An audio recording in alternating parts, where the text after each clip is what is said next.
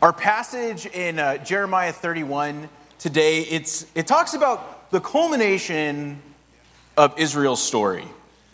You see, Israel, it had been in exile in the land of Babylon, and there was a hope one day that all things would be restored, that the Israelites would come back home, that God would make all things right, that the Lord would gather his people from all over, and there would be dancing and singing and shouting. You know, it says this, it says, "Sing aloud with gladness for Jacob, and raise shouts for the chief of nations. Proclaim, give praise, and say, save, O Lord, your people, the remnant of Israel." And continuing on a little longer, it says, "The young women rejoice in the dance. The young men and old shall be merry. I will turn their mourning into joy. I will comfort them and give them gladness for sorrow." And this same hope for restoration, it was alive and well in the time of Herod. The people of Israel, they now actually lived in the land again. They had been brought back out of exile from Babylon. But the problem was they were still under subjugation by the Romans. They were home, but their home really wasn't their home. They had a king, but he wasn't really the supreme ruler of the land. You see, Herod, he was only king as far as the Romans allowed him to be. The promises of God's restoration, they had not yet come in its fullness. And so the people longed for a day in which a ruler would rise up and finish everything and restore Israel to its former glory. As it says in the prophet Micah, "And you, Bethlehem, in the land of Judah, are by no means least among the rulers of Judah. From you shall come a ruler who is to shepherd my people Israel." This is what the people longed for. This is what the people hoped for. And so one day when some strange men from the east show up in Jerusalem talking about a star, and more importantly, talking about someone they call the King of the Jews, you would assume the city would erupt in dance, erupt in songs of joy, just as Jeremiah describes. And yet this is not what happens at all. Matthew chapter 2, verse 1 through 3, it says, "In the time of King Herod, after Jesus was born in Bethlehem of Judea, wise men from the east came to Jerusalem asking, 'Where is the child who has been born King of the Jews? For we observed his star at its rising, and we have come to pay him homage.' When King Herod heard this, he was frightened, and all Jerusalem with him." Herod, indeed the whole city, is frightened at this news. And now throughout Scripture, fear towards God is generally looked at as a good thing, right? Actually always looked at as a good thing. You know, if we think back to our series over the summer on the book of Proverbs, one of the key themes of Proverbs is that the fear of the Lord is the beginning of wisdom. It is good and it is right to fear the Lord.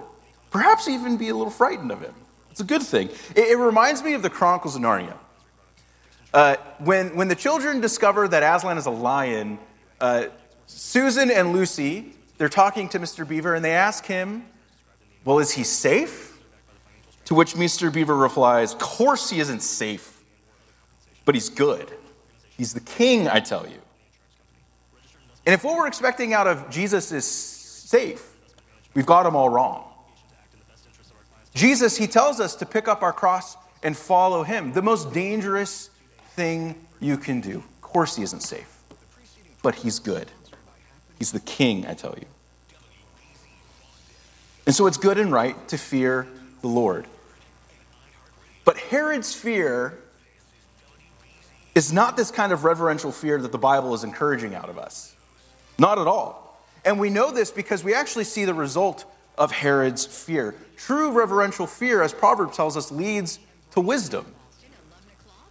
Truly fearing the Lord will bring us closer to him, bring us in line with his will. But this was not the result of Herod's fear. Shortly after this passage, if you keep reading in Matthew chapter 2, you'll find a terrible story of him attempting to murder the boy Jesus, and he ends up slaughtering a whole town of children. This is not fearing the Lord and seeking wisdom. Herod was frightened not because he was witnessing the unfolding of God's plan, God's revelation before his eyes. He's not frightened because he's about to meet God's Messiah who is going to restore all things. No, he's frightened because the birth of a king meant the end of his reign. Herod was getting on in years. Just shortly after this story, Herod dies. And his life was coming to an end, and it was time to think about the future, about the continuation of his government. And the thing about governments is during transition of power is when they seem to be the weakest. It's certainly true today, and it was doubly true in Herod's time. So when he hears the birth of a king, he's frightened. Whereas we would call the birth of Jesus good news, the gospel, the birth of one called the King of the Jews was terrible news for Herod. Instead of dancing for joy and shouting praises to the Lord from the top of Zion, Herod is deeply, deeply disturbed by this news. The word here for frightened, it connotes this kind of shaking, trembling, inward turmoil. He is deeply, deeply disturbed by this news. In the moment in which God's plan for salvation begins to unfold, all Herod could think about was self-preservation. He could only think about himself. He didn't think for a minute what the promised Messiah would mean for Israel, let alone the rest of the world. Contrast this with the response of the wise men. It says this, it says, when they saw that the star had stopped, they were overwhelmed with joy. Just like Jeremiah describes. Overwhelmed with joy. And remind you, these men, they're not Jews. They probably came from Babylon or Persia.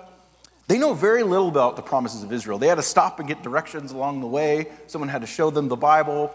They don't know these things. And their focus on astrological phenomena probably means they're pagan. They're not followers of the Lord. Even more, this newborn king, he is not their king. At least they don't know him that way yet. They're from a different land. And yet when they find this child with his mother in this house, they're overwhelmed with joy. Even more, we read, they knelt down and paid him homage. Then opening their treasure chests, they offer him gifts of gold and frankincense and myrrh. On meeting this newborn king, the wise men responded with gifts fit for a king. And many people discuss at length all the cool little theological, intricacies of gold, frankincense, and myrrh. But I think most simply what we're supposed to get out of that is that these are incredibly high quality, rare gifts. These are gifts that you give kings. And these wise men, they brought their best to this newborn king. They did not hold back from him. They came with no ulterior motive. They're not there to broker some peace treaty or to secure a place in this new king's court or try to ensure their own preservation of power. They came with one reason and one reason only: to give a welcome fit for a king. And I reflect on my own life and I think about how sometimes I feel like I'm more like Herod than I am like these wise men. We might say Jesus is good news. We might, like Herod, even claim to desire to pay homage to Christ. This word homage here, it's actually the same word for worship. And so when the wise men show up, they want to go and worship this newborn king. And Herod, he claims he wants to worship this newborn king as well. We can outwardly worship our Lord. We can claim allegiance to him in front of other people. We can honor his name before others, but inwardly, our motives are for ourselves and directed at our own self-preservation. Perhaps we might never reach Herod's level of self-preservation, but many of us approach the Lord with the sort of half-hearted worship that Herod desired to perform before the Lord. And even more of us, I think we feel frightened by the reality of what it means to pick up our cross and follow Jesus. We feel convicted over sin and vice, but at the same time, we can't imagine how we could ever live without them.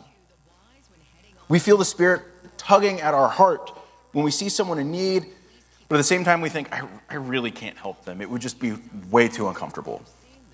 We sense the Lord perhaps telling us to pursue a less financially lucrative job, or move to a less desirable place, or maybe give up a little bit of our comfort in order to trust him more. And we think, I can follow Jesus, but I cannot follow him that far. And we, like Herod, we hear that Jesus is king. And we immediately start wondering, what does that mean for me? How does this negatively impact me? What will it cost me? What will I have to give up? Or even worse, how can I get out of it? I don't like giving up things. My parents, they're moving right now, and so they're going through all of our stuff. And I told my mom, don't tell me what you're getting rid of. Just get rid of it all. I don't want it. I haven't seen it in 15 years. But my mom's like, oh yeah, we took your Super Nintendo to the thrift store. And I'm like, my Super Nintendo? I got that when I was 5, and it was the coolest thing in the world. And I was like, Mom, you can't tell me this stuff. But she told me, she's like, we kept your trophies from soccer though. I'm like, why? I think my mom is watching. I don't know if Zoom is on, but love you, Mom. We don't like losing things. We want to hang on to what we have. And when we hear that Jesus is king, we fear what it means for us. Too few of us, I think, stop for a moment and really think about what does it mean for Jesus to be king. Herod knew. He knew exactly what it meant for Jesus to be king. He knew it would cost him everything, and he couldn't do it.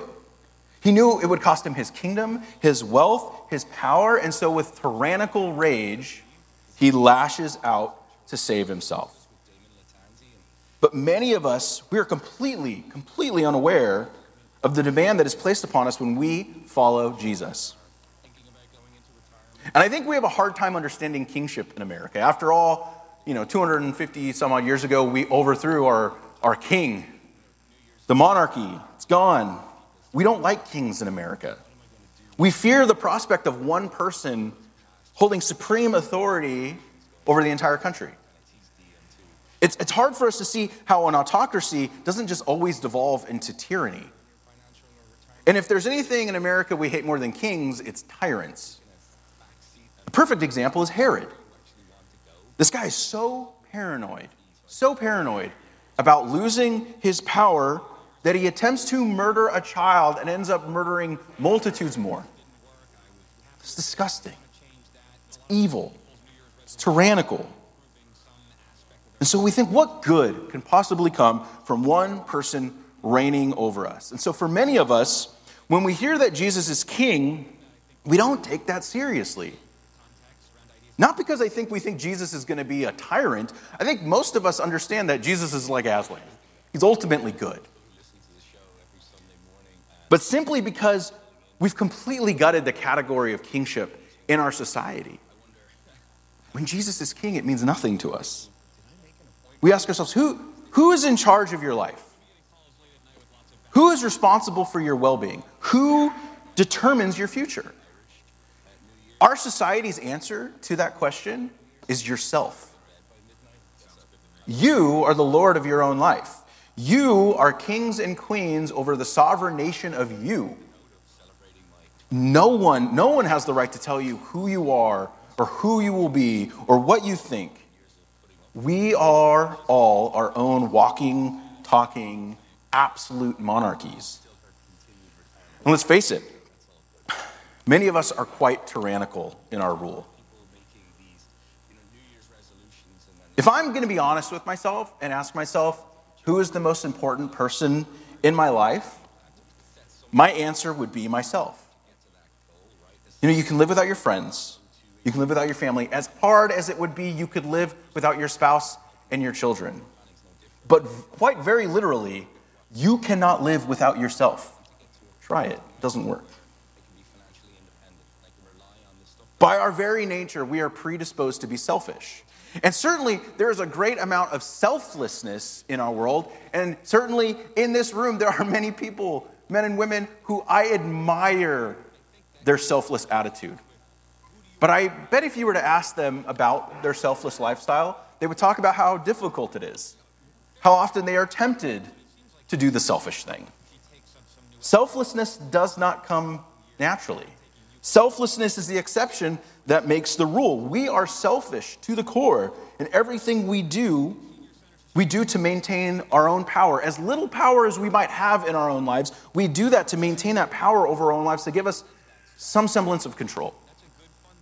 We lie, we steal, we cheat our way through life in order to maintain this illusion that I am the Lord of my life. We feel threatened when the needs of others are highlighted, assuming that it means that their needs will outweigh our own. Whenever change comes along, we immediately think of how this is going to negatively impact me rather than how it might benefit my neighbor. We worry that generosity will leave us broke and starving. And when we hear that Jesus is king, we shake with fear. We don't really want him to call the shots of our lives. We're almost content to view Jesus as an accessory. Something useful, something kind of neat, but not really essential to how we live our lives. I think for myself included, I think often a lot of us, instead of viewing Jesus as king, we kind of view him as president. Someone who we choose, we elect to guide us and to protect us, maybe only even for a time when we really need him. But ultimately, we have control over him because we're the one that declare him president at the end of the day. And for some reason, if things change in our life or different needs arise or we just kind of move on from him, we can elect a different person to be the president over our life, someone who more closely aligns with my own selfish ambition. But Jesus is not president. He is not someone who we can toss aside at the end of his term. He is king of the universe. He's king of the Jews. He is the king of you. And please don't mishear me. I'm not trying to critique our political system or anything like that. And I certainly am not trying to, minimize the real plight of those in our world who are powerless. But what I'm trying to critique is how we go about living our own lives, assuming that we're the ones calling the shots. For many of us, the news that Jesus is king seems more as a threat. We fear surrendering our lives completely to him. What if it turns out this roaring lion, not only dangerous, but he's also not that good? What if by following him we completely derail our lives? What if by bending my knee to this newborn king, I lose my entire kingdom? I think too often we think about what we might lose if we follow Jesus rather than what we might gain. But how has living as a tyrant worked out in our lives? I'm sure for some it's worked out rather well. You might live pretty comfortably.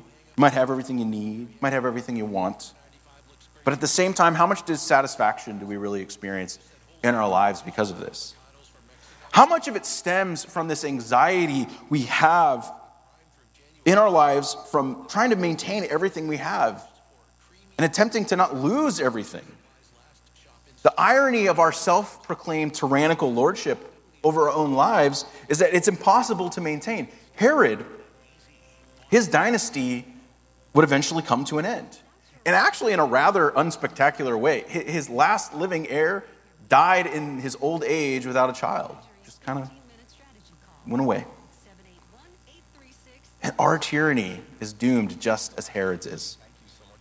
We spend the majority of our lives striving to accumulate our own power and protect it by any means, by making our own meaning in our life, just to succumb to death.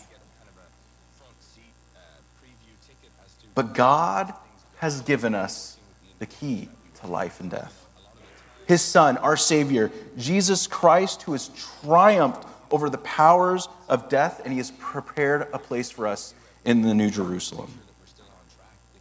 Elsewhere in Matthew 13, there's a very short, beautiful parable that Jesus tells. He says this: the kingdom of heaven is like a merchant in search of fine pearls. On finding one pearl of great value, he went and he sold all that he had, and he bought it. This merchant, he sells everything he has for this one single pearl because he knows this pearl is more valuable than everything that he has combined. And now, our money-minded society might look at this as a very bad investment. We just watched a man completely destroy the diversity of his portfolio. If the price of pearls drops, this guy's got nothing. Right? But we're missing the point there. The point is that this pearl is the kingdom of heaven. It's a commodity not of this world. It is not subject to the forces of the market. It does not lose its value, but its worth far, far exceeds anything we can find here on earth. And when these wise men rolled up to that house that one day and saw the light from the star shining upon it, they knew they had found something that far exceeds the value of anything that they had with them. So they unloaded their gold and their frankincense and their myrrh, and they gave a welcome fit for a king. When we find a king, let's shout for joy, because we have found the one thing that far exceeds any value of anything here on earth. We should fall to our knees. Let us fall to our knees and offer our gifts of gold and frankincense and myrrh in order for us to give a welcome to this king. So my question for you on this last day of the year is, will you welcome this newborn king? Will you receive him with joy, or will you shake with fright? Will you allow Jesus to be the king of your life? May it be so.